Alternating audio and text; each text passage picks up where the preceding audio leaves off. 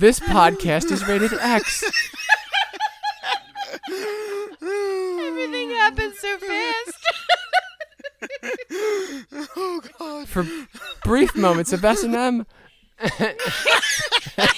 and sexual role reversal. Not that there's anything wrong with that. Red Raiders. Hello. Thread Raiders. Thread Raiders. Thread Raiders. Thread Raiders. Thread Raiders. Thread Raiders. Thread Raiders. Thread Raiders. Thread Raiders. Thread Raiders. Thread Raiders. Thread Raiders. Thread Raiders. Ladies and gentlemen, freaks and geeks, one and all, welcome to the Thread Raiders podcast. What started as a small uprising on Twitter has turned into a movement to spread goodwill among all creators, with the occasional side quest for eye black and shoulder pads. I get it. I am one of your hosts, Fenwald Griswick, And I am Chaotic Anarchy. and today we have a special guest host. Everybody say hello to TK. TK! Hello! Hi, peoples of the interwebs. You should know me by now. I'm He's everywhere. back. He hasn't gotten tired of us yet. I'm surprised. Now, I want to start off by saying that we actually have become so popular that we only had to pay $5 to be reviewed by somebody. And so we had ourselves reviewed, and the guy came back and he told us that we were doing a fantastic job, except for the one thing that we always forget to do is to actually introduce who our guest host is and why they're important. So, this is TK. You can find him on Twitter at Canthos88. And of course, Canthos is in reference to Telemachos Canthos, the godfather of Cypriot painting, mostly remembered for his beige period immediately following the Turkish invasion of Cyprus. And he's dating a vampire. He's husband Oh, to yes, a that's right. mostly Married. to Married a to a mostly vampire. docile vampire. That That's does correct, not yes. sparkle. We have to make that accurate. He's also a writer of LARP porn. And let me ask you this. Wait a minute. Do you have like a room in your house just dedicated to the Gilmore Girls? No, I have an entire shelf dedicated to the Gilmore Girls. A shelf. Okay. Yeah, I'll watch it if Mandy is. But normally, see, she has her shelf of Gilmore Girls stuff, and the shirts and everything. I just have a shelf of all my nice D&D stuff that there will be a sign-on soon that says, touch this and you lose a finger with a nice little guillotine. See, you're lucky because most guys, when they get married, their wife puts all of their D&D stuff in a round basket and then puts it out by the curb, and that's where you keep your D&D stuff. I went to a storage unit, and then my dad's like, hey, I have 15 giant totes in my attic. I'm getting rid of them. It's your old D&D books. Like, no, I need those moved to my storage unit. Wow, is any of that like collectible stuff that you could sell on eBay? Some of the second edition books, probably, because I still have a mint condition second edition Dungeon Master's Guide. I have a bunch on my bookshelf right now. All the original leather-bound adventures manuals. So for the rest of our podcast, we have an interview this week with Yes, we do. Walk Virus Gaming. Yes, we had so much fun. Homebrew GM and voice artist extraordinaire. Make sure you listen to the whole thing because there's voice wars. Yes, at one point, we make it seem like we're going to end the interview, and then we go for another 7 minutes. And it's so good. We also have a couple of news stories today, followed immediately by our news segment, Tea Time. And, of course, we're going to end things up with What's in the Box. What's the box? Do we want to start with news? So, Griswicks, it is football season. Is it? Yeah, you doing fantasy football this year? I try and stay away from such things. I get really super competitive, and that has led me to say awful things to people in the past. So I have to be careful what I get involved with. Well, I hear that in Mississippi, Kaylee Foster does more than the boot scoot boogie. Like many high schools, Ocean Springs High School in Ocean Springs, Mississippi, crowns the homecoming queen prior to a football game because the crowd's already there, so you've already done all the work. Well, Kaylee Foster was shocked to become the homecoming queen in front of a crowd of all of her friends and family, and then immediately had to run out onto the football field, kick 2 field goals and the game-winning extra point because she is the kicker for the football team. Nice. Good on That's her. really cool. Yeah, for real. She's super cute, too, in the picture. She was able to bring the Greyhounds to a 2-2 record by defeating crosstown rivals by a final score of 13-12.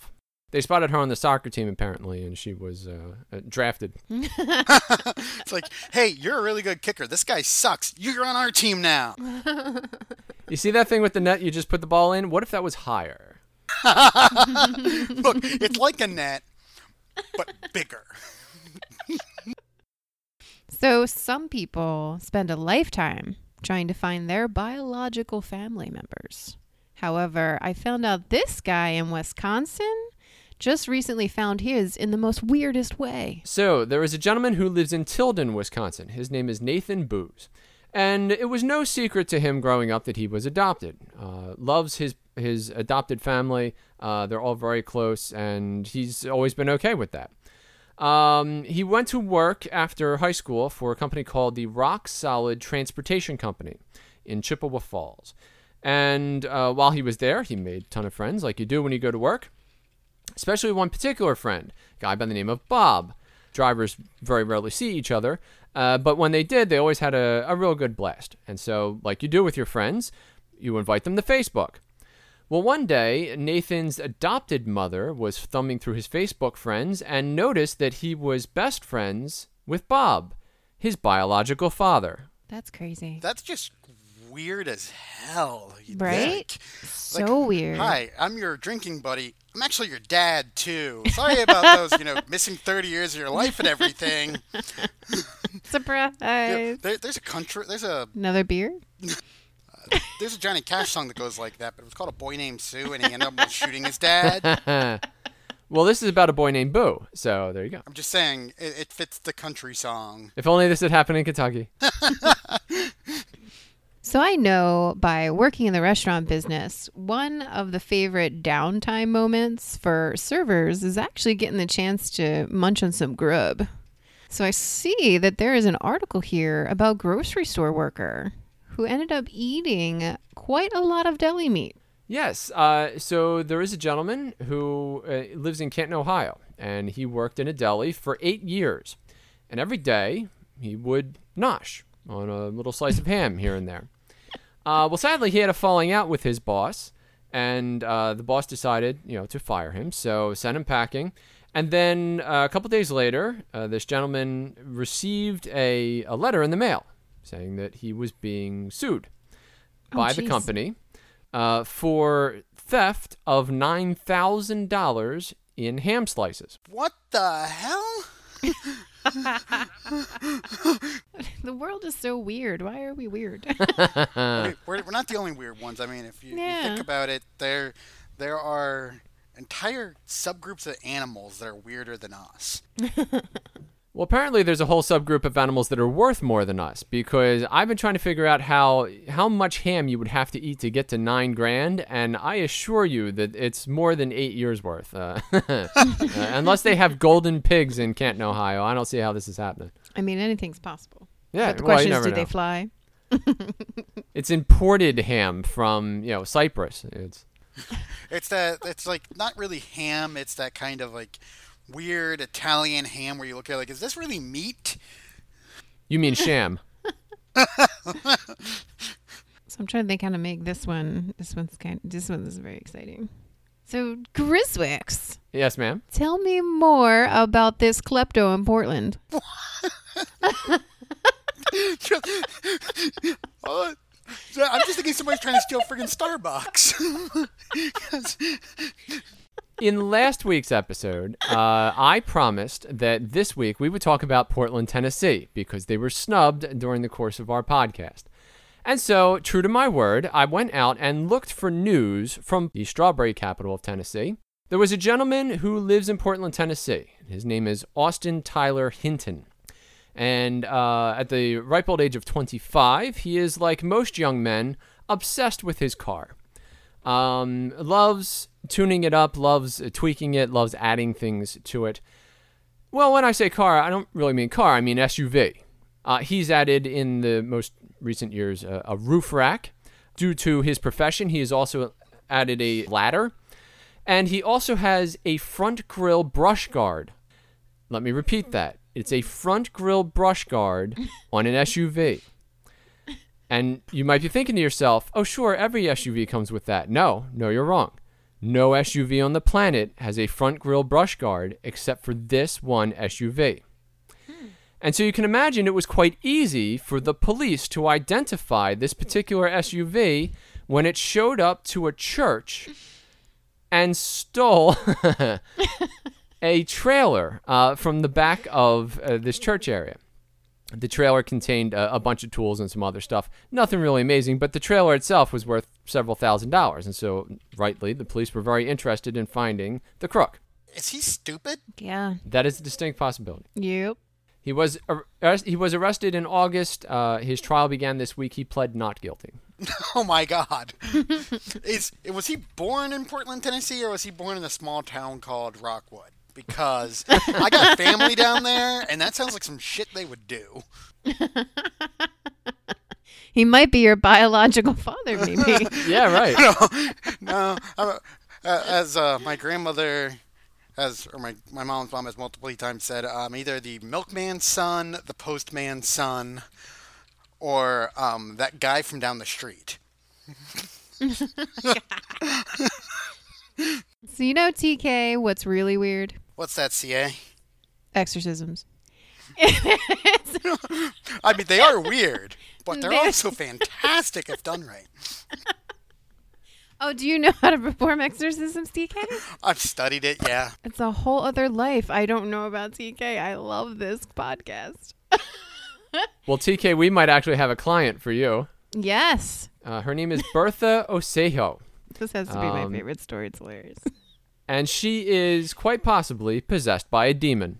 She has had several brushes with the law and has decided that she wants to go clean by having an exorcism in Mexico.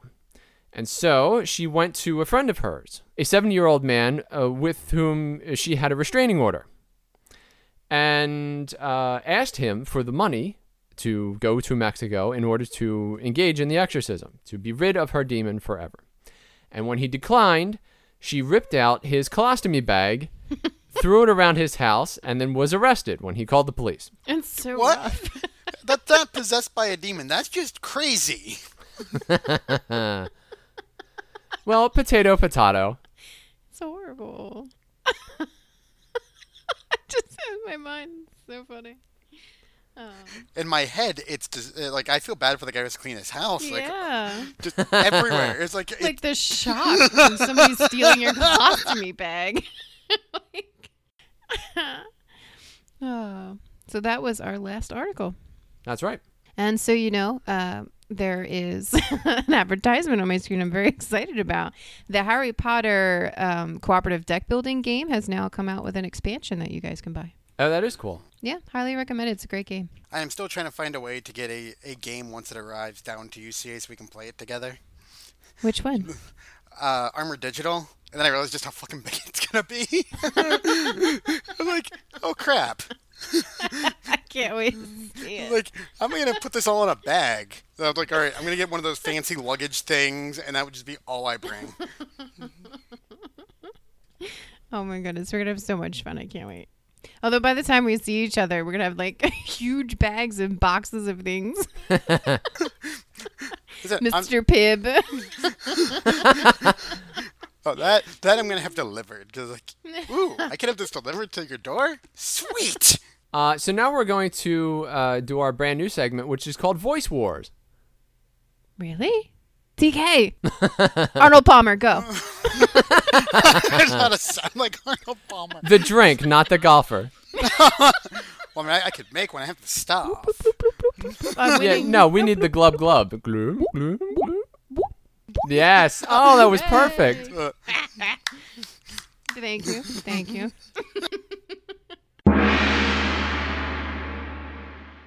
And now we're going to have our interview with Walk Virus Gaming, who has stopped by today to talk about his life, his times, and what's coming up in the future. So what's up, Walk? How you doing? Oh, pretty good. Pretty good. How about yourself? Excellent. We're super excited to have you here on the Thread Raiders podcast. Oh, yeah.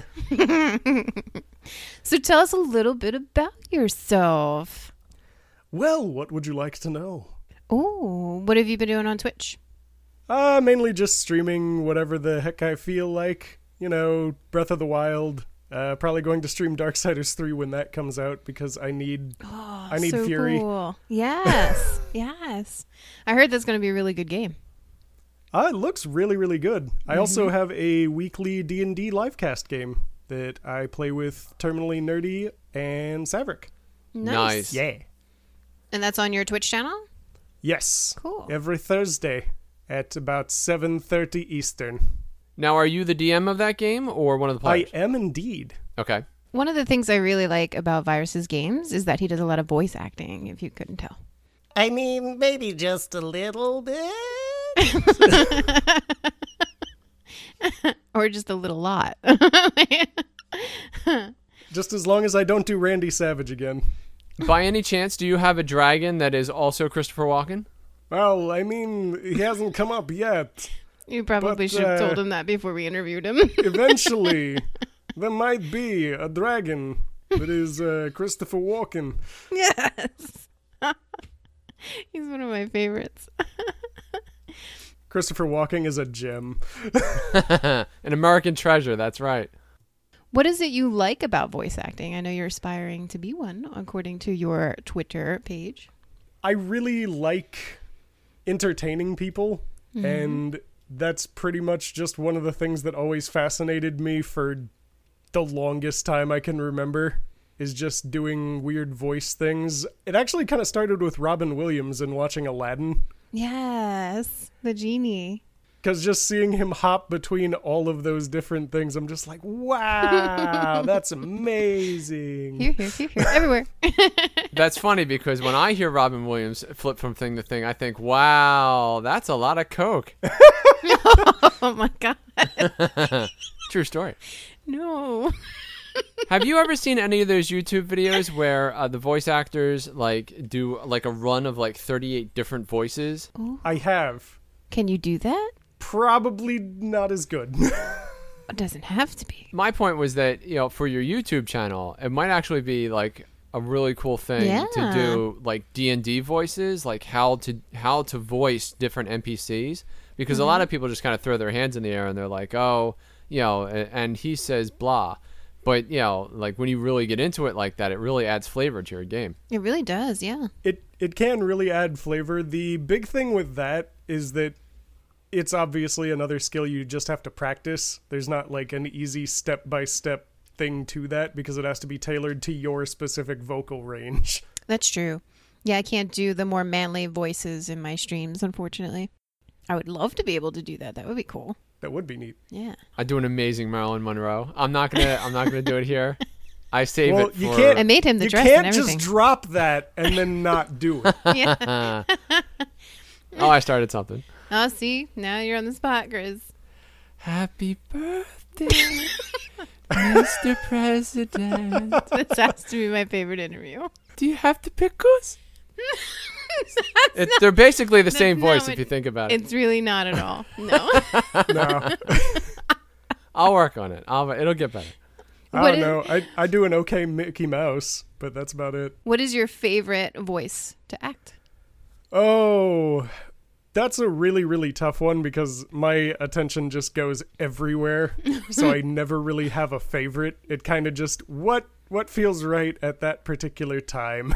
I thought it might be Willy Wonka. See, I can't do a Willy Wonka voice. That's the sad part. I cannot do Gene Wilder because I refuse to tarnish his glorious interpretation.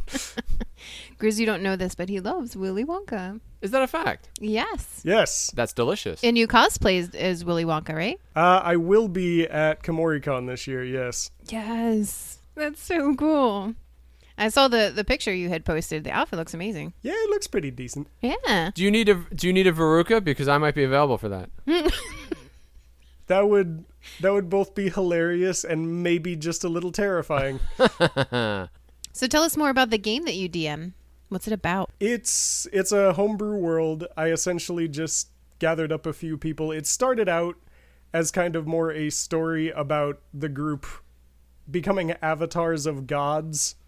After they finished that, I was not expecting them to want to keep going, but they did. So now one of them has a duchy that they actually own and is being beset by orc hordes. They also managed to piss off 2 devils. Oh no, that's never good. So now they've got devils and orcs simultaneously attacking the duchy. Now let me ask you this. So you said that they're being besieged. So basically they're like trapped somewhere, like in a city or something like that? No, the character's entire duchy, so like his entire land, because he was a wealthy landowner when he came in at like 15th level. Gotcha. And it's being beset by orcs and devils on all sides. So they were trying to run around and put out fires until they're like, we need to just find the source. Because I always thought that would be kind of interesting. What if you were like trapped inside of a city and, you know, the city was being besieged by somebody and you had to like run your entire campaign within the confines of a single city? See, that would be a really, really good idea for a low-level campaign, and if I were to start one, I might consider doing that if I ever had time, but like high level, that's a joke. Oh, you're stuck in a city. I cast Meteor Swarm. You have no more farmland. Congratulations. So what you're saying is that 5e is too powerful and has too many instagibs. It has some pretty instagib for low level things late game. Like, I did not appreciate it as much, but it just makes designing things more interesting. Because then it's like, okay, you throw fodder at them to make them waste big things, and then it's like, oh look, after you bothered to waste that, guess what shows up? Surprise. You're just proving my point that Gandalf could very easily have just defeated everyone in The Lord of the Rings, and then that would have been the end of it.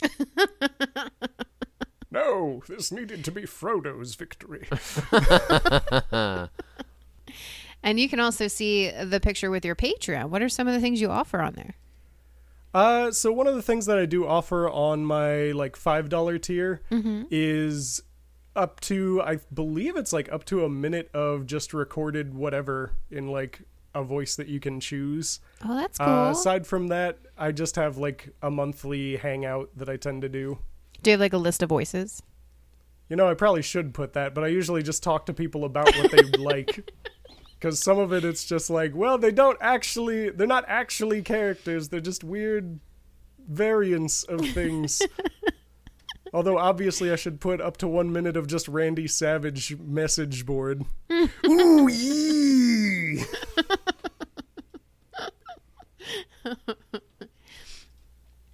Now, you also game with a lot of people in the community, but I noticed that, like, Savric is a good friend of yours, right? Yes. How did you guys meet?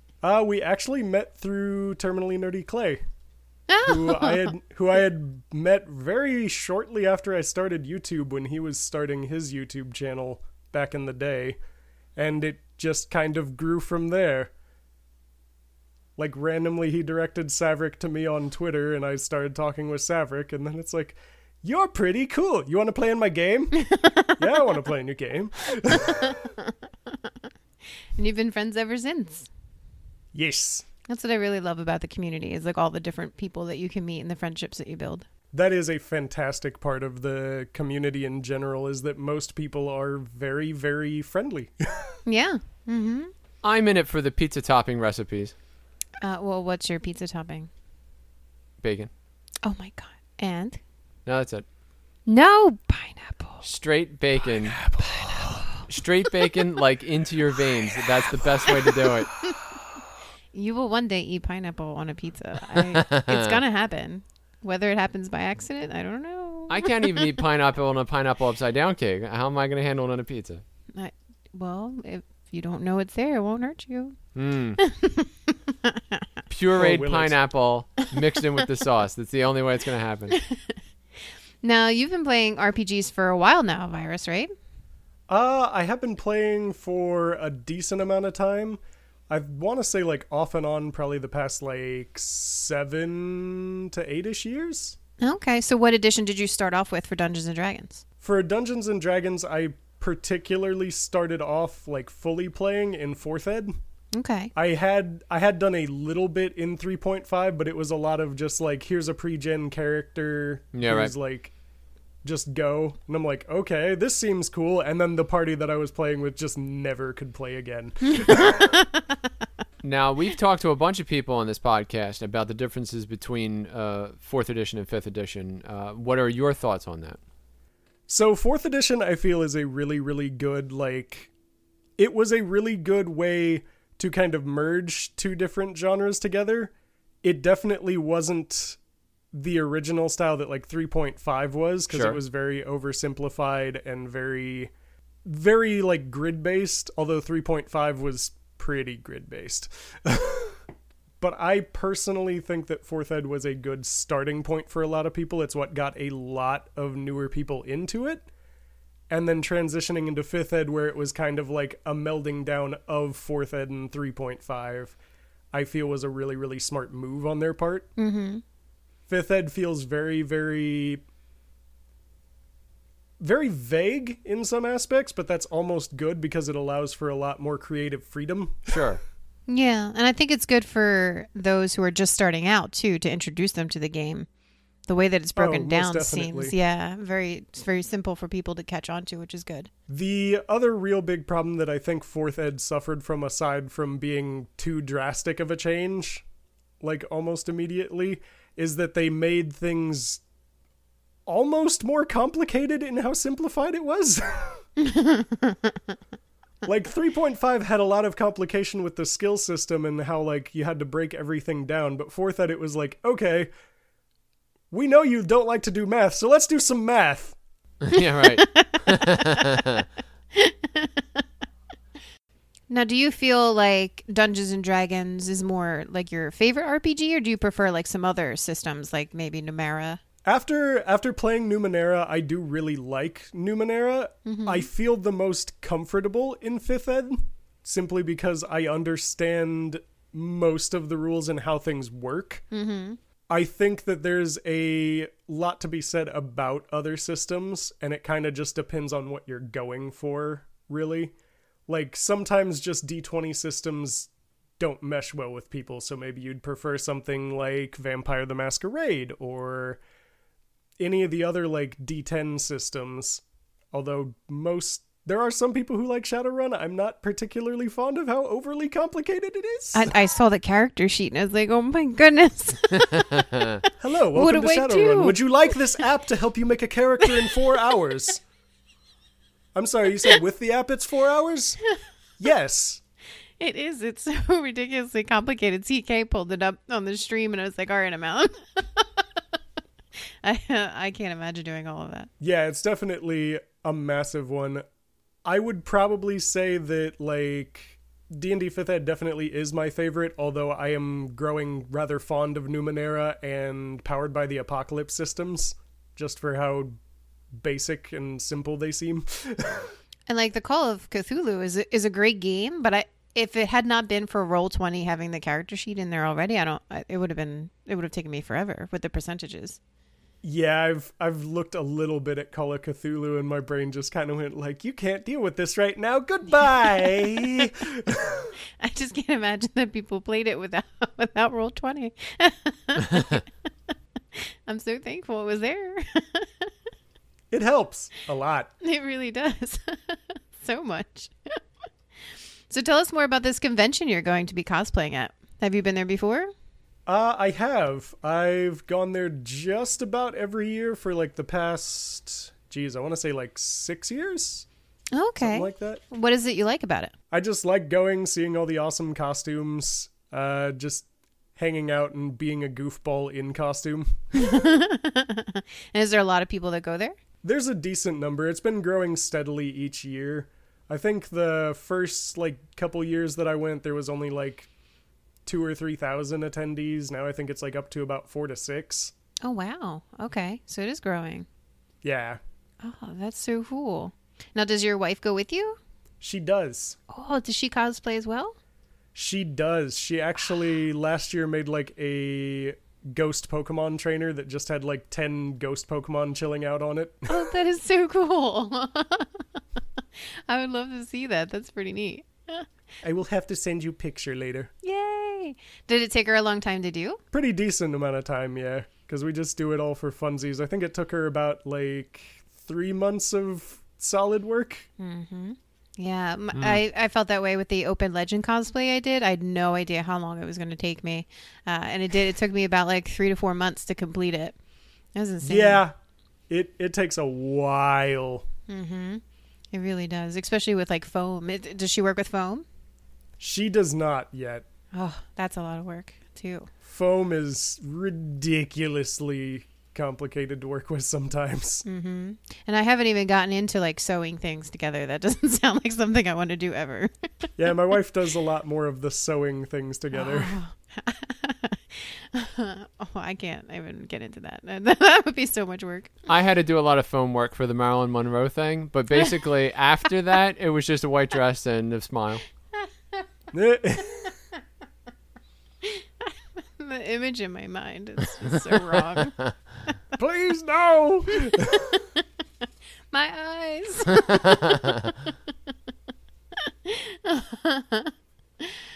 So what are some other projects coming up? Anything we want to know about, or how can we find you?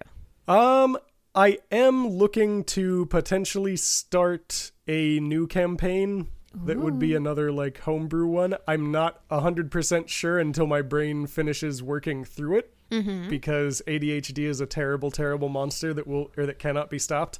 Yes, that is very true. With any luck, though, it would be like a 5th ed homebrew like campaign featured in Final Fantasy VI's War of the Magi era. Okay.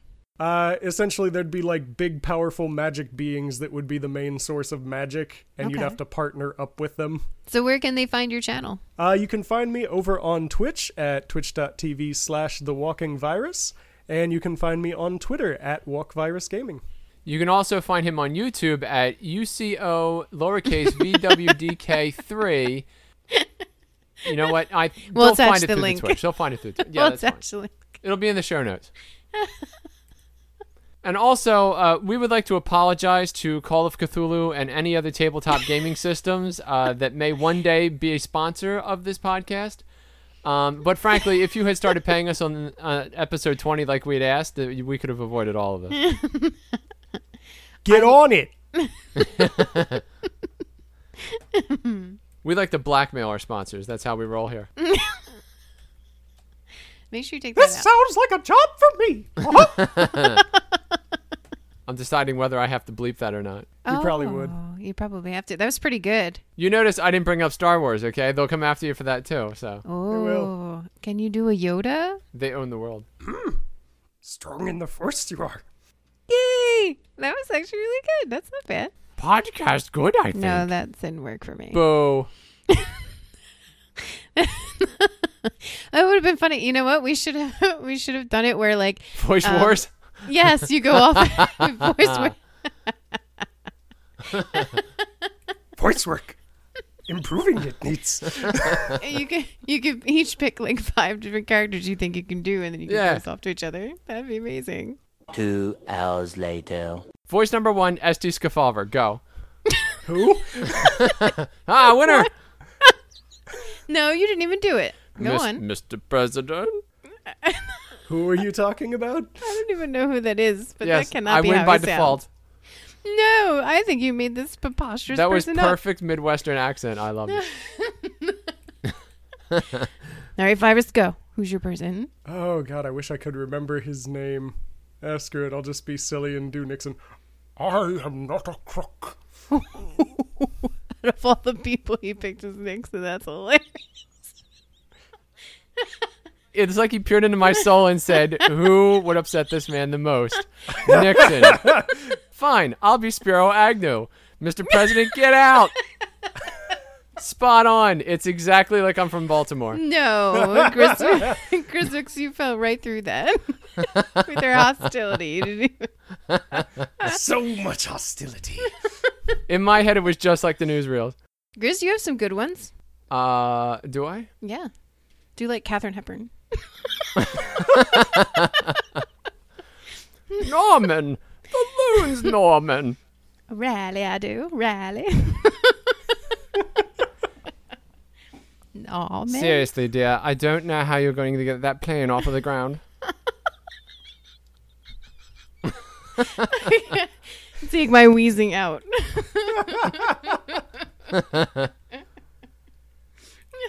Oh my. I've got tears in my eyes. I mean, I do a mean Michigan J. Frog, but that's more a song. Sing the song. You actually want me to? It does say on Twitter that you burst into song randomly. I feel like we have true. to capture Hello, this. my baby. Hello, my honey. Hello, my ragtime gal. Send me a kiss, my wife. Baby, my heart's on fire. If you refuse me, honey, you'll lose me. Then you'll be left alone. Oh, baby, come on and tell me I'm your own. I can picture it Excellent. with the hat and the Well cane and done. everything. It was a good job. Add a monocle and some peanuts, boy. You really got something. Grizz, I think you have some like Muppets in there, don't you? No, probably not. You got a Muppet. What about the guy who cooks? You want me to defend all of Sweden right here and now? Yes, it's the time. Your time has come. Is the time. Shimdy steamdy boom skiddy boo. Myrdo piscini bikty bork bork bork. You can't crop this out. You know that, right? Oh my god. Oh, there's some mad editing that has to go into this episode. There is so much editing. No. Oh. Bark, bark. I bark. Oh no. Oh, well, this was fantastic. Yes. Thank you so much for coming on our show. You Yes. have saved this episode. Oh, it's wonderful. No. Hopefully you'll come back and see us again. I hope so too.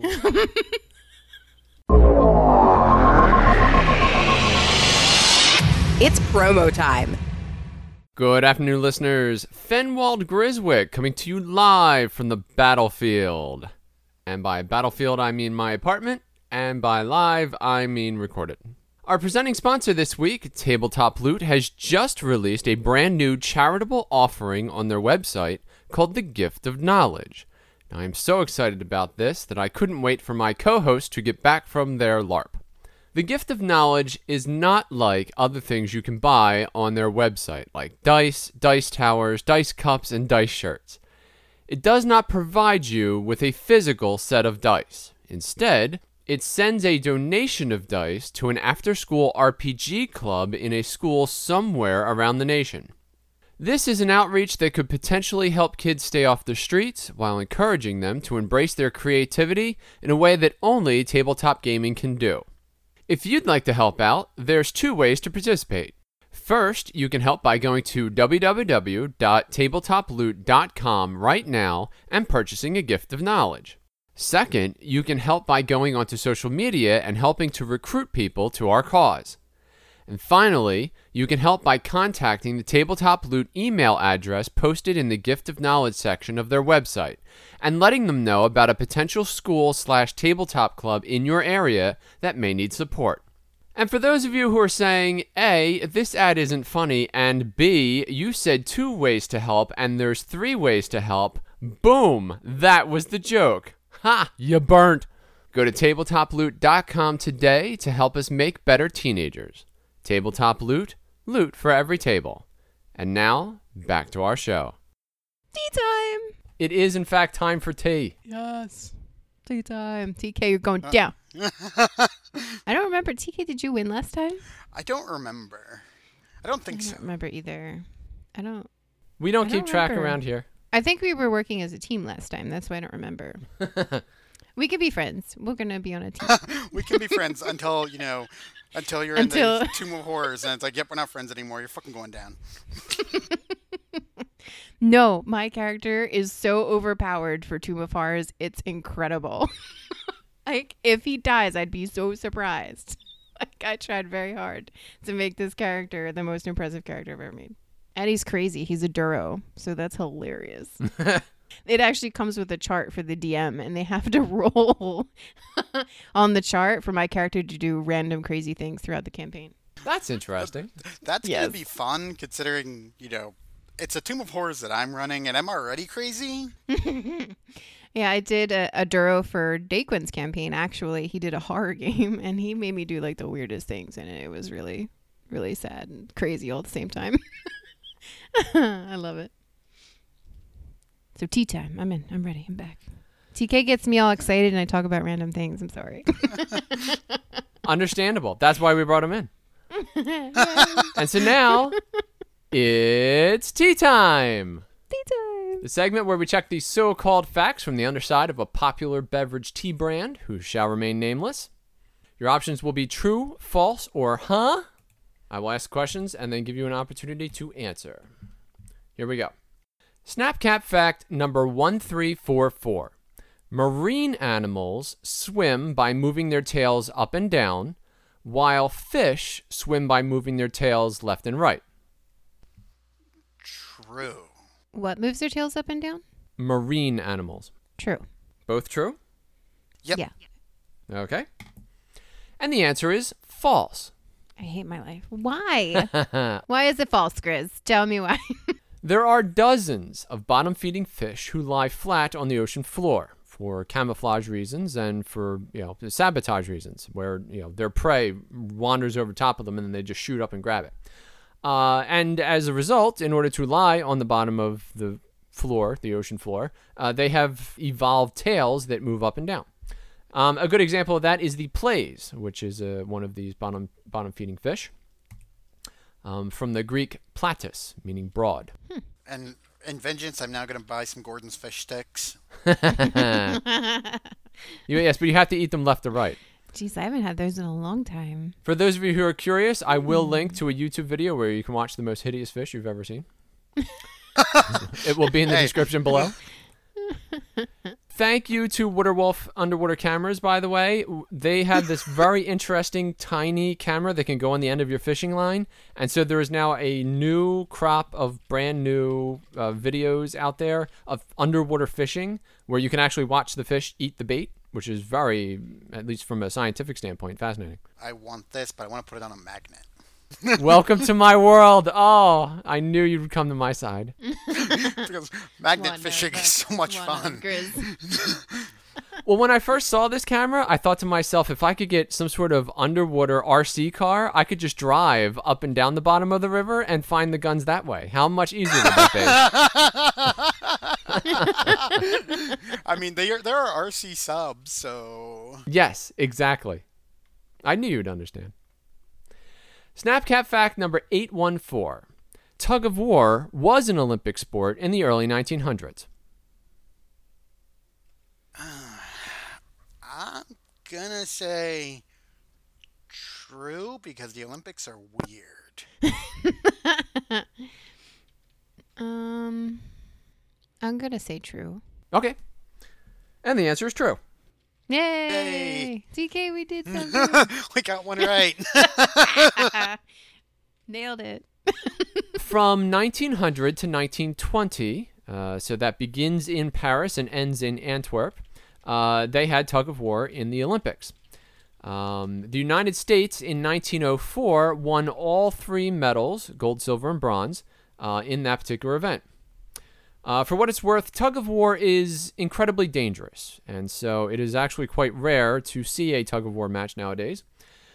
Specifically because under certain conditions, having so much force on either end of a rope, if one side lets go, the other side of the rope can actually become more or less a guillotine for your fingers. In 1997, two men lost their left arms during a tug of war contest that had more than 1,600 participants in Taiwan. In 2007, two Colorado boys severed their hands during a tug of war game between senior and junior football players. Ow. And on February the 5th, 2013, that was 5 years ago for those of you who are counting, two teens at South El Monte High School had their fingers severed when the rope between them and their opponents broke. Do these kids not know how to play tug of war? You use gloves. I mean, we did that when I was in the Navy.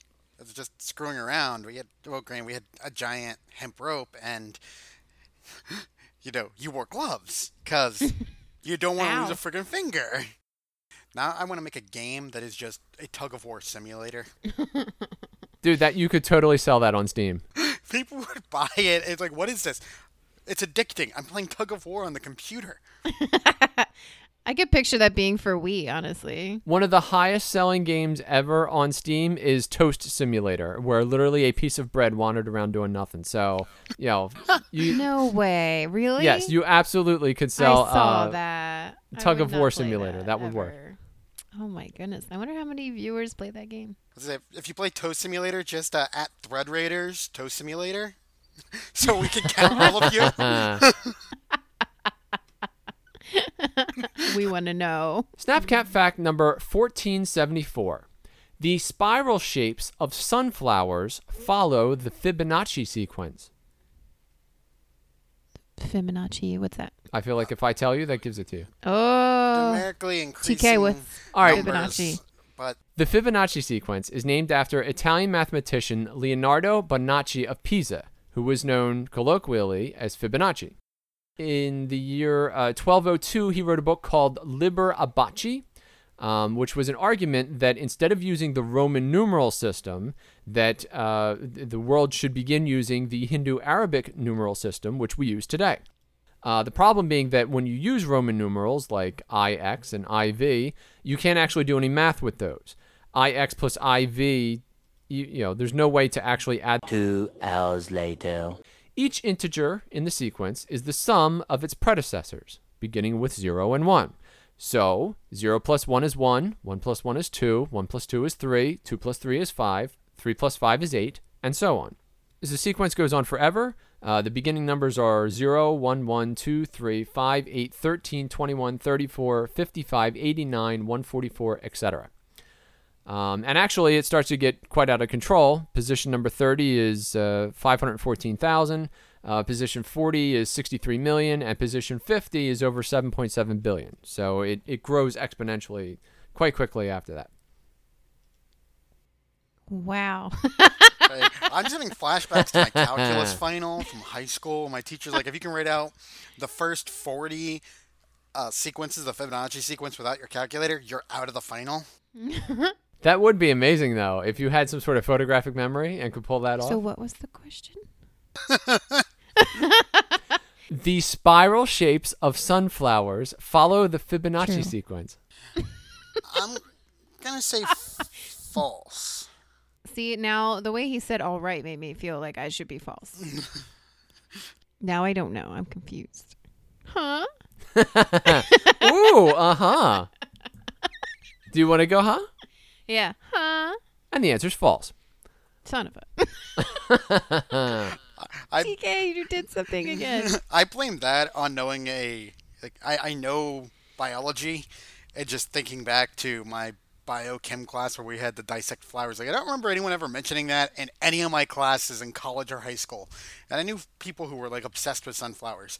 So luckily for all of us, I just spent an hour describing the Fibonacci sequence. However, what I failed to mention, one of the myths that has been established, is that sunflowers, if you count the middle bits, the florets is what they're called, inside the head of a sunflower, and you go out in a spiral fashion, you will actually come up with one of the numbers on a Fibonacci sequence.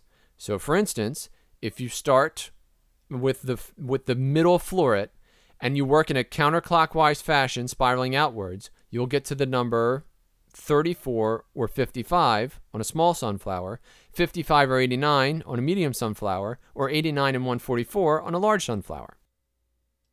The Royal Society of Open Science. This was not an easy one to describe. I'm so sorry. People are changing the channel everywhere. It's awful. The Royal Society on Open Science Must go on. collected photographs of 657 flowers, and they counted all the florets, We have to know. and it turns out that 1 in every 5 flowers does not have a Fibonacci sequence of numbered florets. We made it. Woo! What really sucks about all of this is that I have to keep going because I, in my spare time, am also a mathematician, and I have invented the anti-Fibonacci sequence. But this guy from Indiana University, his name is Doug Hofstadter, and he is the namesake of the guy from The Big Bang Theory, Leonard Hofstadter. Mm-hmm. And the son of a bitch thinks that he came up with the anti-Fibonacci sequence, but he didn't. Because he's wrong. His pyramidal tree is a farce, all right? And let me just say that my Fibonacci sequence begins with 4 and 6 and goes exactly like a regular Fibonacci sequence. And instead of going odd, odd, even like the Fibonacci sequence, mine it goes just evens.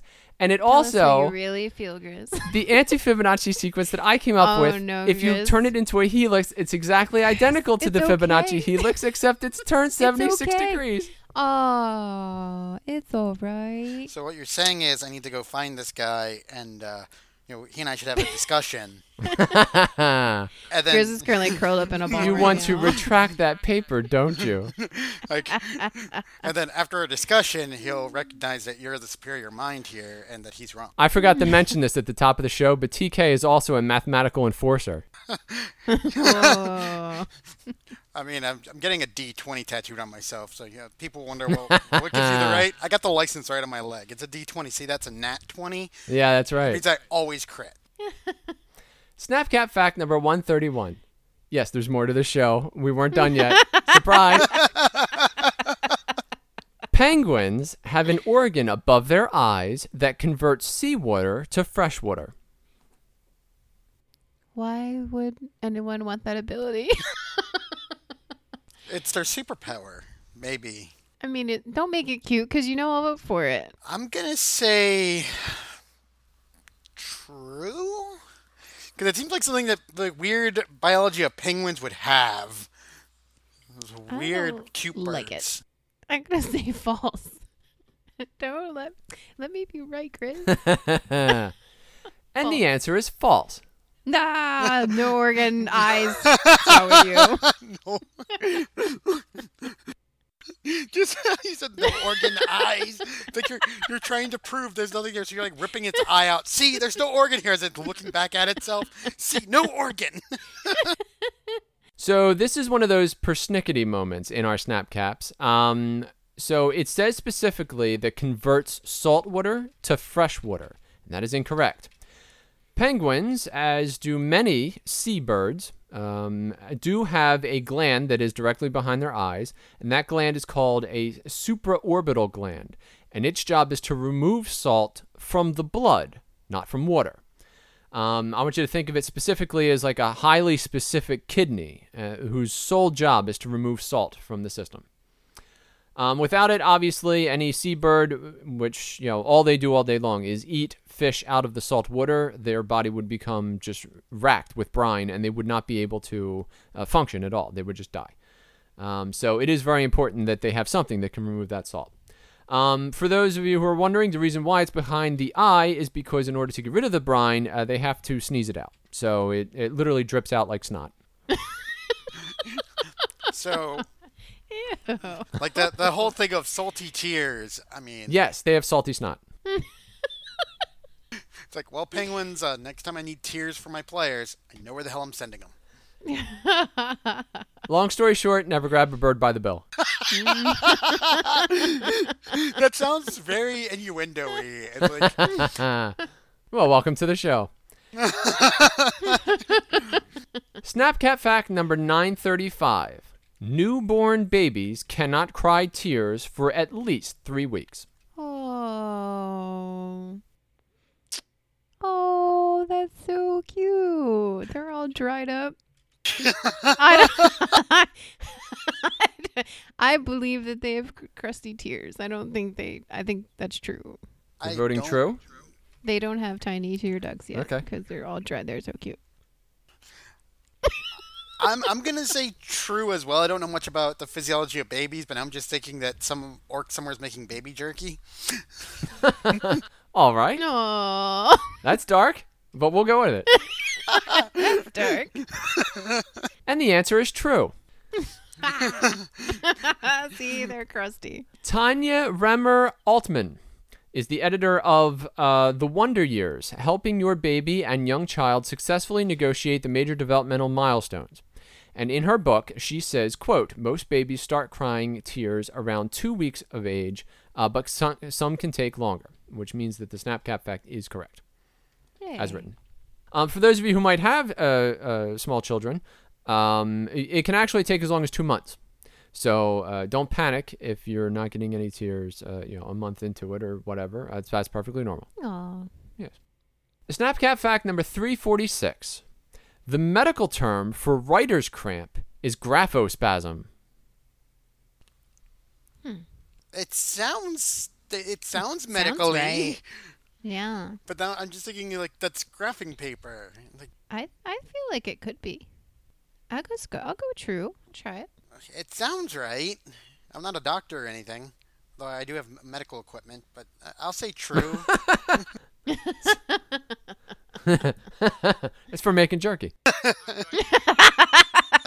One time, you invite an ogre over. Next thing you know, you got jerky equipment. You're like, where'd this come from? Why are the cops here looking for you, Mr. Ogre? You know what? I'm gonna need you to leave, sir. Not sign up for this. If you don't want medical equipment in your life, don't go to a yard sale.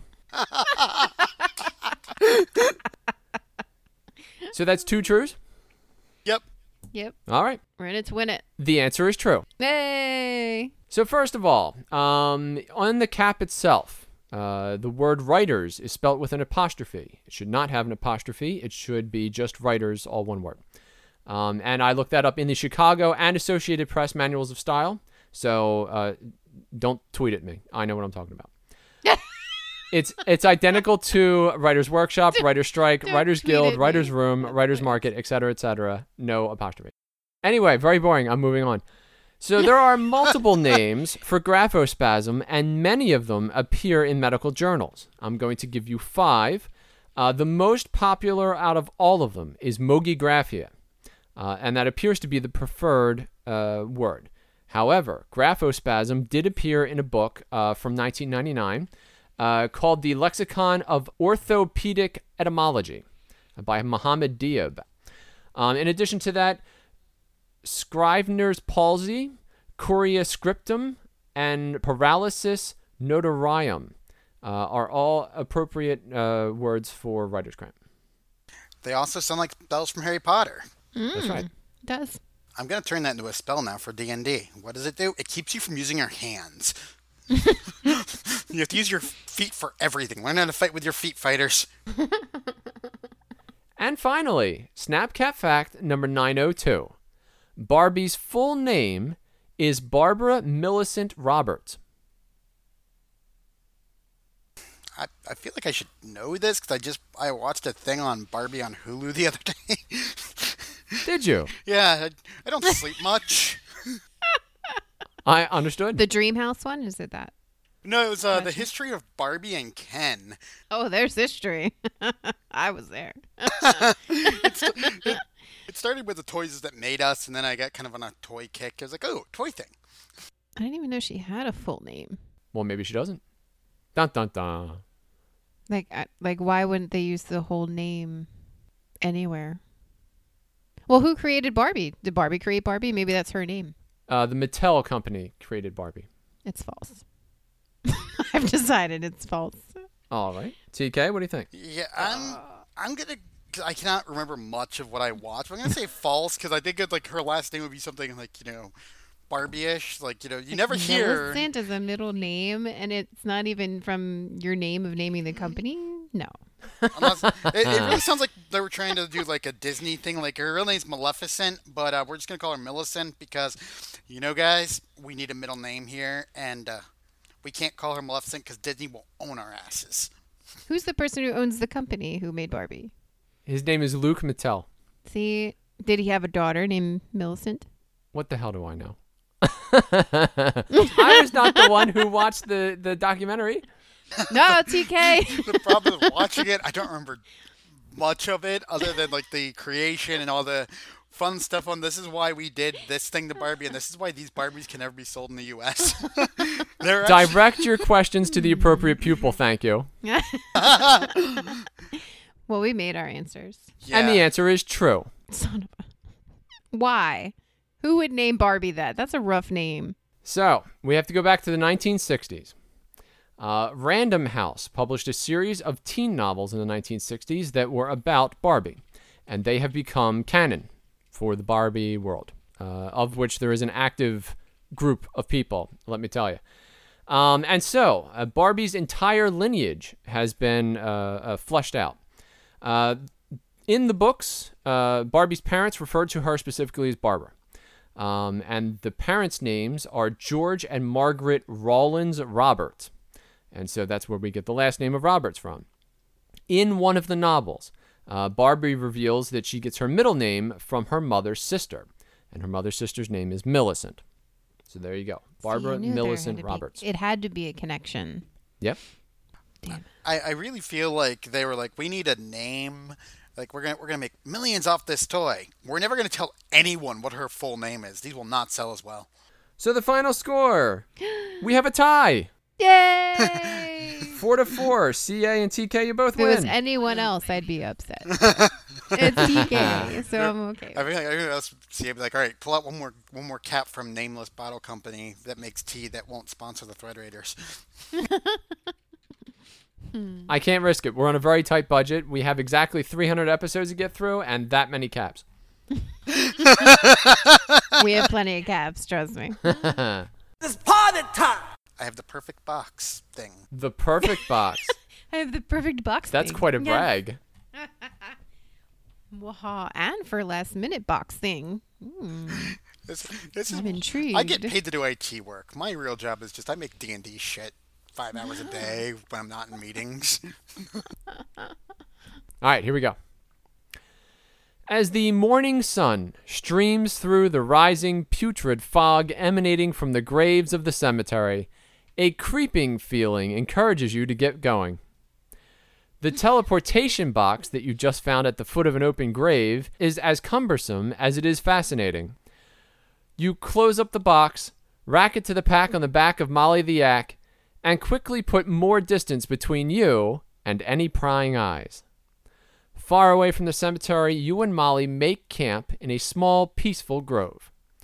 At first, Molly is restless, having recently spent the better part of a day lounging in a tranquilizer-induced stupor. But you pour her a heaping bowl of warm tea, her favorite flavor, rhubarb and moss, and she quiets right down. You reach into her bottomless pack and pull out your invisible baby mimic. Oh, I love him. Squish his little face. You put him on the ground and he wanders about. You can tell the mimic is happy by the otherwise mysterious trouncing of grass and various wildflowers. Now, to study the teleportation box. You open the box, expecting to find a portal back to the cemetery, only to find that it leads you instead to another location, a familiar location. You stand in shocked disbelief as you peer through the portal and spy the interior of the Pelscar guardhouse. A surly lieutenant with a massive, blood-stained sword stands towering above two halves of an intrepid, recently deceased omnivore and yells at several lower-ranking guards. Which one of you sons of bitches thought a badger would be a good mascot? You close the box. You open the box. You see a burned-out cabin in Garrett's Thicket. The local constables are examining the yak-stomped remains of a shady thief that had been hastily crammed into a hollow log.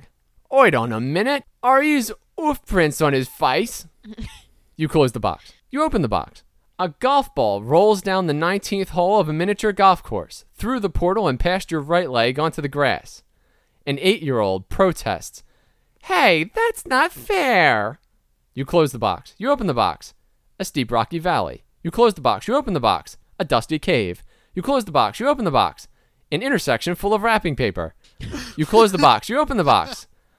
Ah, finally, some progress. Your newest vista is clearly inside the Sally Slayer supply shop. Sally Slayer is soaking in the shower. Sally, Sally, you shout. Sally Slayer sees your shocking visage and shrieks. Slipping yourself into a housecoat, Sally says, Say, what's the ruckus? I'm shifting some supplies, you stammer, slipping 6 dozen crafts of yak's milk through the box and into Sally's sauna. Molly tips over from the sudden loss of weight and flails about wildly as she tries to reorient herself. How's my yak? Swell. Salutations, says Sally as you salute. You close the box. You open the box. Alsberg Library. You close the box. You open the box. Nana's living room. After all those years, you finally found your retainer. You close the box, you open the box, but suddenly What is happening? something goes awry. A puff of smoke emits from the rear of the device, and you smell the unmistakable odor of overused technology. Clearly, you have abused this box in ways that are unconscionable. Though the portal is flickering, you spy a row of lockers. You recognize this last location as your old high school. The kids are different, but the lockers, which are, for all intents and purposes, a series of squished boxes tipped on their sides, are unmistakable. One of the kids opens his locker, which is made of metal, and adorned with a notice to appear in detention. In the locker, you spot a valuable object. Just as the teleporter box gives its last, you reach through the distortion of space and time, pluck the item out of the locker, and return to your camp, sending the students scurrying away with a collective shriek. My question for you is this. What's in the box? Well, I feel like we have to open it and close it a few times. Just like 5 or 6 more times, just to be sure. Here, you open it and I'll close it. Eventually, the box is gonna bite. This story hasn't been going on long enough for you to open and close the box more times. I steal the baby mimic. It knows its mama. It's me. So you spotted, we have established on this podcast that baby mimics are invisible. So you spotted an invisible mimic living in this kid's locker Yes. and snatched it up and brought it over. Yes. All That right. happened. You're not worried about a breeding possibility. No, I'm hoping for one. Yay. Baby mimic merchant, that's your plan for life? It's the Mimic Queen. Have you not heard this story? No, what's a McQueen? Is that like a TK. McRib? Explain the Mimic Queen to poor Griswicks. Many moons ago, when Sea and I first met, she mentioned I was making a D&D character up, and she mentioned the Mimic Queen, and I statted out said Mimic Queen for CA. It is the queen of all mimics, who controls them, kind of like a telepathic link, like the Alien Queen, but so much more badass, because she can summon all mimics, and as a legendary action, can turn other creatures into mimics. And we have Understood. to make sure to include this in the podcast now, because the world must know of my mimicry. I'm even having art drawn up for it. I'm very excited. And a lot of people are catching on. I'm super excited about that too. And I hope to one day add the Mimic Queen to either a campaign or a one-shot I do one day. I'm very excited. I'm going to call you Mick Q for short. You know, on the Nowhere Nerds podcast, they call me Steve Cubed. There you I go. have so many names. I love those guys. Yeah, me too. All right, TK, what's in your box? So, when you mentioned the Innuendo Queen, I pulled out the old monster manual I'm writing up. I had to flip through all the pages to like page 60. TK, you have to tell Griswicks what the Innuendo Queen is. Oh, yeah. The Innuendo, Many moons ago.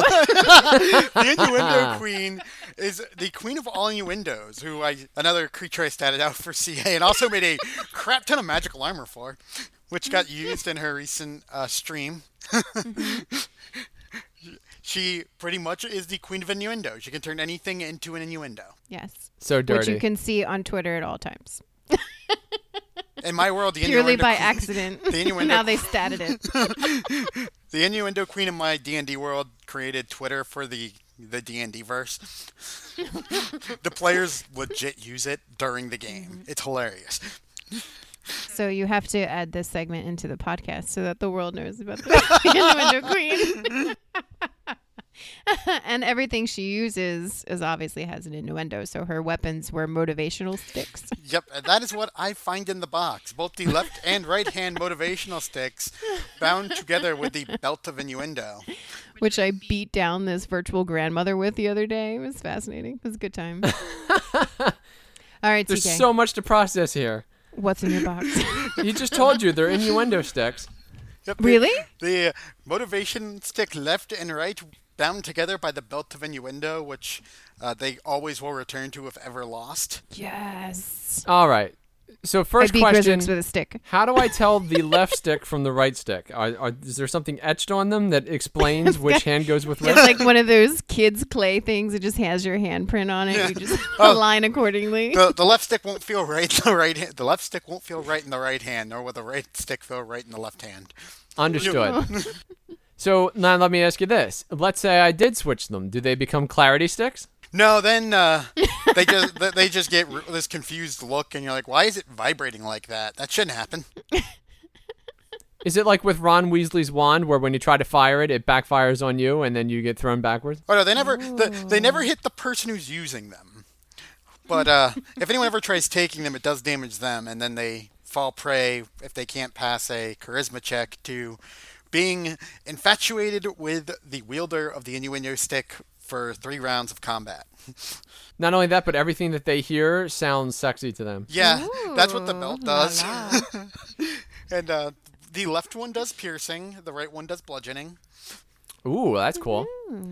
So I assume that the tops then, they must be different because one side's got to have a blade and then the other one has what kind of top is on, like a mace or? No, it looks like a friend of mine created one out of a boffer weapon of it. It just looks like a giant dildo. Oh. There you go. He's like, This podcast is rated R.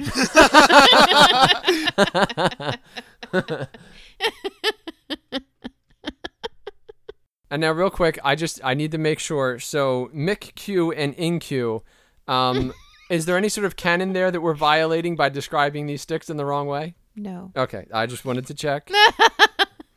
There are, like, you know how if you mess up the canon from Star Wars, like, people will come out of the woodwork to yell at you? I wanted to make sure that this wasn't one of those situations where people were going to tweet me later and be like, oh, that's not what the stick looks like. No, these motivational sticks were actually based off of a true story.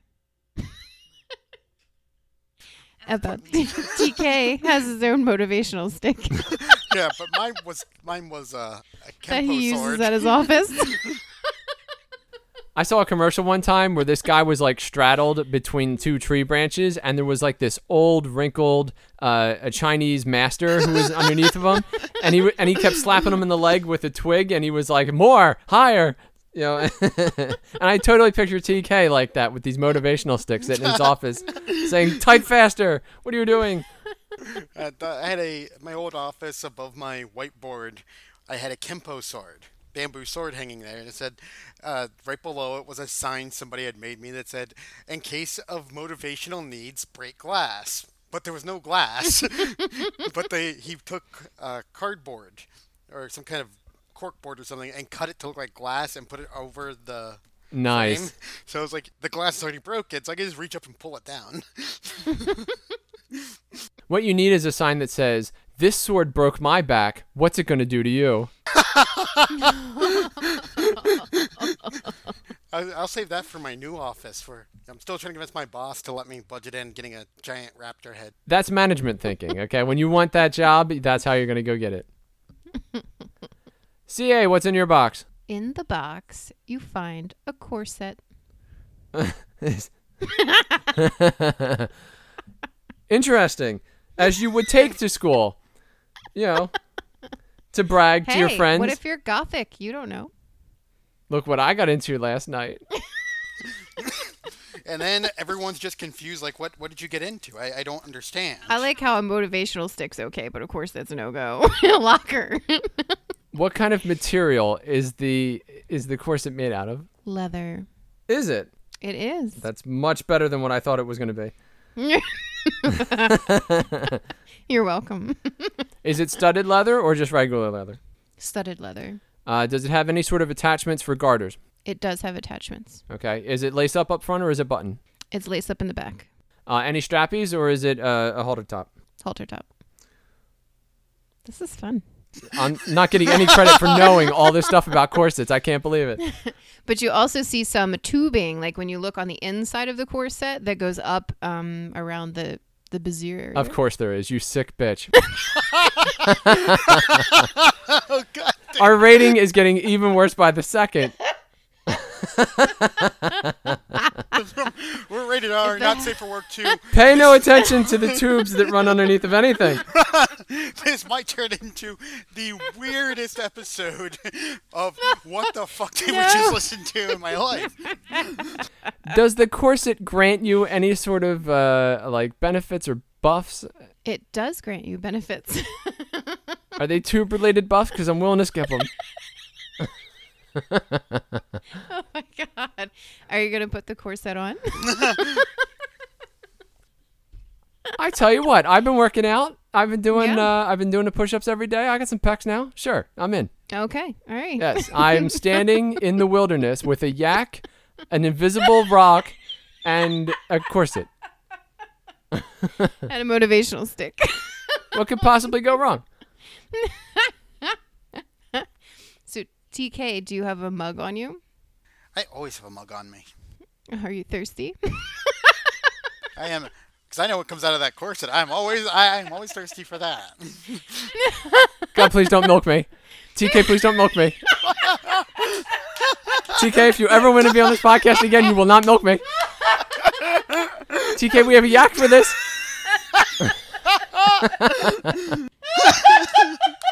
Oh, God. I see TK coming for me. I start trying to yank off the corset. I'm trying to reach behind me for the straps. I can't even continue anymore. My side hurts.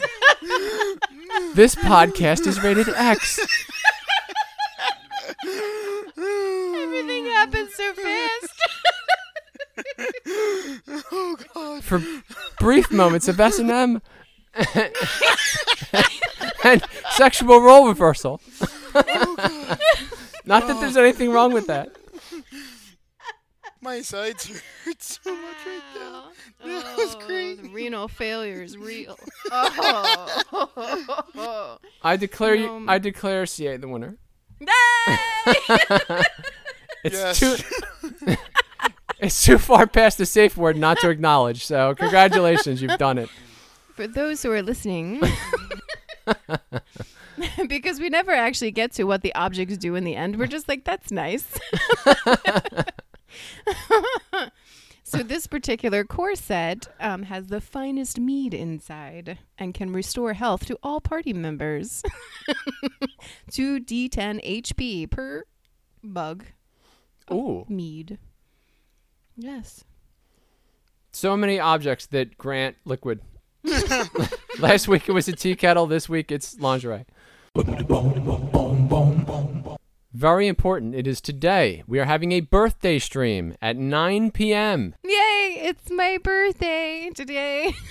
Yay. Happy birthday, CA. Happy birthday, CA. So to celebrate, I am going to do a birthday drinking stream at 9 p.m. Eastern. I haven't picked the game yet, and TK's invited. I just didn't tell him about it till now. Surprise! You're going to play Toast Simulator for 5 hours. It's going to be magnificent. Well, I tried playing a drinking game with the Frozen game. That's the Disney Frozen that came out for free. Oh, that sounds awful. Yeah, every time I would win a level, I would do a drink, but that escalated very quickly. So I haven't picked a game yet, but you should all come out and hang out. It will be on the Thread Raiders channel, so it should be a good time. And if TK, are you going to join me, TK? Yep. I have nothing planned this Friday. Yes. So that's exciting. Daquan might make it out as well, and whoever else wants to hang out can hang out too. We'll let you know the game on Twitter. Keep you updated. In all fairness, the Thread Raiders are more concerned with what you're going to eat on this stream as opposed to what you're going to drink. Yes, you made a very good point, I Grizz. Okay, so we do have some items I'm going to be eating live. If you would all like to come see during the drunken stream, I do have. It's really weird. It's pizza in a bag that I found at a store. bag. Wait a minute. You mean like dehydrated pizza? Yeah, in a bag. Is it, So I purchased it. is it like chips? Like tortilla chips? No, it's like jerky. That's weird. It's so weird, and that's When you why I say have to eat found, it you mean live. in your car? For all I'm of like, my what are viewers, we I talking have to about do here? this. Well, you should stay tuned and come see us tonight. Yes. 9 p.m. Eastern, and watch me eat this. I'm clearing my pizza in a calendar bag. as we speak. And also, a follower sent me deep dish pizza chips, so I'll be eating that as well. So don't miss out. The important thing here is we've secretly gone to Back to the Future because CA has a tiny dehydrated pizzas. I'd share, but everyone lives far away. So All right, Sunday, we're doing something else. The Fallout stream. yes. So every Sunday now, I'm actually in a campaign for Fallout RPG. This RPG was created by Spilled Ale Studios. We'll put the link below the podcast here. You can click on it. That will be on Sundays, 8:30 p.m. Eastern, but it's on Savric's channel. So to find them on Twitch, it's SAEVRICK. And come hang out with us. Have a good time. We're doing a dice giveaway. So go to Savric's page. If you retweet it, you get your name entered into there. And then during the stream, we'll announce who that is, who won. And then TK, we have Tomb of Horrors on September 28th. Yeah, I cannot wait for that because it is not. I'm a homebrew specialist, so I took the Tomb of Horrors and I added my own zany little things to it, such as I made props. Yes, I love props. We have the Wheel of Horror and the Punch Cards of Horror. Oh, I'm so excited. And it's a carnival theme too, right? Yes, it is carnival themed. It is the Carnival of Horrors, and I'm even going to see if I can get like a top hat or something to wear. Oh, that's so cool. You should make one. Yes, and now it's called the Tomb of Funnel Cake. So a brand new thing. It's like you've never even seen it before. So that will be September 28th. The stream will begin at 7:30 p.m. Eastern, and that will be on the Thread Raiders Twitch channel.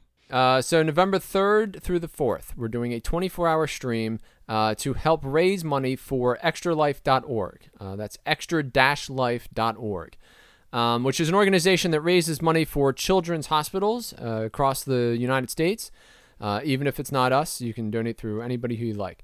All of those donations go to help kids in need. So, and for our 24-hour stream, we're doing all kinds of stuff. We've got multiple Thread Raiders who will be, on at all hours of the night. Yeah, we have Thread Raiders from all over the world who are going to be participating in this, so we're really excited about it. We just started forming the schedule, actually.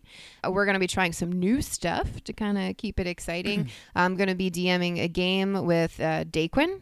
We're going to be doing dueling DMs, where it's actually two different interpretations of how people DM. So Daquin likes to do horror themes, and I am going to make it super cutesy. So we're going to switch back and forth. So it should add this really creative aspect to it. And it's like an Alice in Wonderland theme. Nice. So it's going to be very crazy. I'm thinking about adding like a sanity meter in there.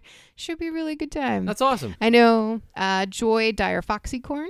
She is going to be doing a Honey Heist game with an Elder Scrolls theme. Nerds from Nowhere is going to be doing a podcast. They're going to have a special guest, so stay tuned for that. Chaotic Good is also going to be joining us with Nazul, one of my favorite people on Twitter.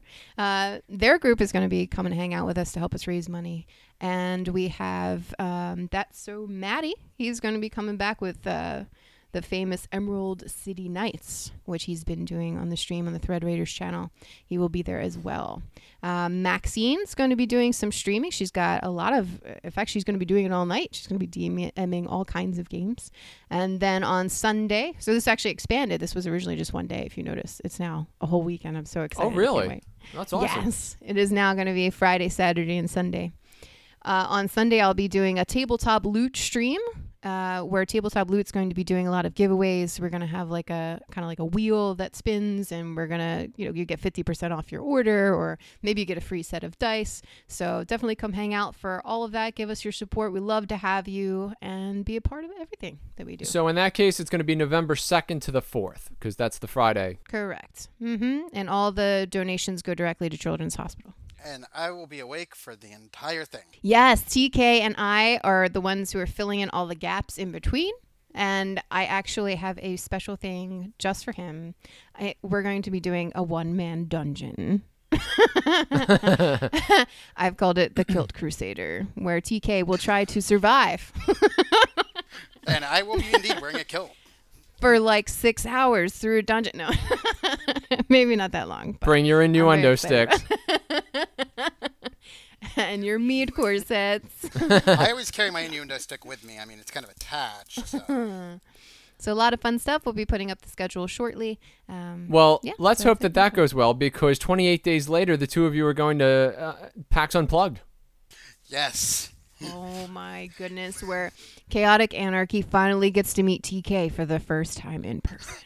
And I'm going to try getting a GoPro so we can videotape when the world rips open and alternate versions of ourselves come out. And you're like, what happened?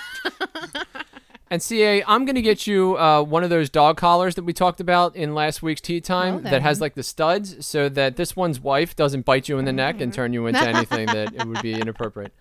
I mean, I feel like it's welcomed. It's more like a love I bite. need you here on this podcast, and I need you not undead. We'll just have to stream at night. That's all. Unfortunately, Mandy will not be able to make it. She has work that Sunday and has plans with her mom to begin holiday baking. Oh. All of humanity can rest easy. However, people can still see Mandy, right? She's been doing some streaming lately. Yes, lately she hasn't been feeling up to it because she's not been feeling well because this is freaking flu season. But she does stream and will soon be streaming all of the Assassin's Creed games, 100% completions, as well as the newest one, Odyssey, which I pre-ordered for her, the super gold edition with all the DLCs and stuff. And then That's awesome. after That is cool. I got it from Ubisoft because Amazon was like $40 more, and Ubisoft sent me a thing. It's like, oh yeah, 3 days before the game comes out, here's a beta key. Yeah, Griswix loves that game too. Yeah, big Assassin's Creed fan, especially like the early ones before they started going crazy. So yes, you should all come out and hang out with TK and I. I don't think I'll stop hugging him the entire time. I cannot believe we're going to meet for the first time. And he's bringing me Mr. Pibb. It's like a thing. And we're going to eat tacos together and pizza, not in a bag. It's going to be fabulous. Also, there will be, I will be, as I promised, I'll be wearing a kilt and a cowboy hat. And I'll be sitting a lot. So so that will be November 30th to the 2nd. And also, Acquisitions Incorporated will be there, and I love them. Chris Perkins, for those who don't know, actually DMs a game called Acquisitions Incorporated. Grizz and I are a huge fan of it. Yeah. So if you haven't seen it, you can find the episodes on YouTube. Check them out, and then you can come watch it with us. So, ladies and gentlemen, thank you so much for listening to our show. We hope you enjoyed it. First of all, I want to thank TK for being our guest host this week. You have been an awesome guest host. Thanks for having me, guys. It's been fun. Yay! So I talked about Canthos88 on Twitter. What are your other? You've got a bunch of properties, right? What else? Where else can they find you? He's everywhere. I'm Twitter, Kenthos88, on Discord. You can find me as Kenthos88. Also on Xbox and PS4. You can find me there, Kenthos88. She said, I'm everywhere. I also want to thank Walk Virus Gaming, who was our interview this week. Guy rocks. He's a blast. So check him out and all of his properties, which you can find in the description below, as well as all the other links from this show, including all of the news, etc., etc. And finally, thank you to Tabletop Loot, our steadfast sponsor. For those of you who go to Tabletop Loot, if you need any dice or other D&D related apparel, you can use the code ThreadRaiders in the shop in order to get a discount. And for those of you who are interested in the Thread Raiders, you can find us online at threadraiders.com, where we have links to all of our social media properties, including Facebook, Instagram, etc., etc.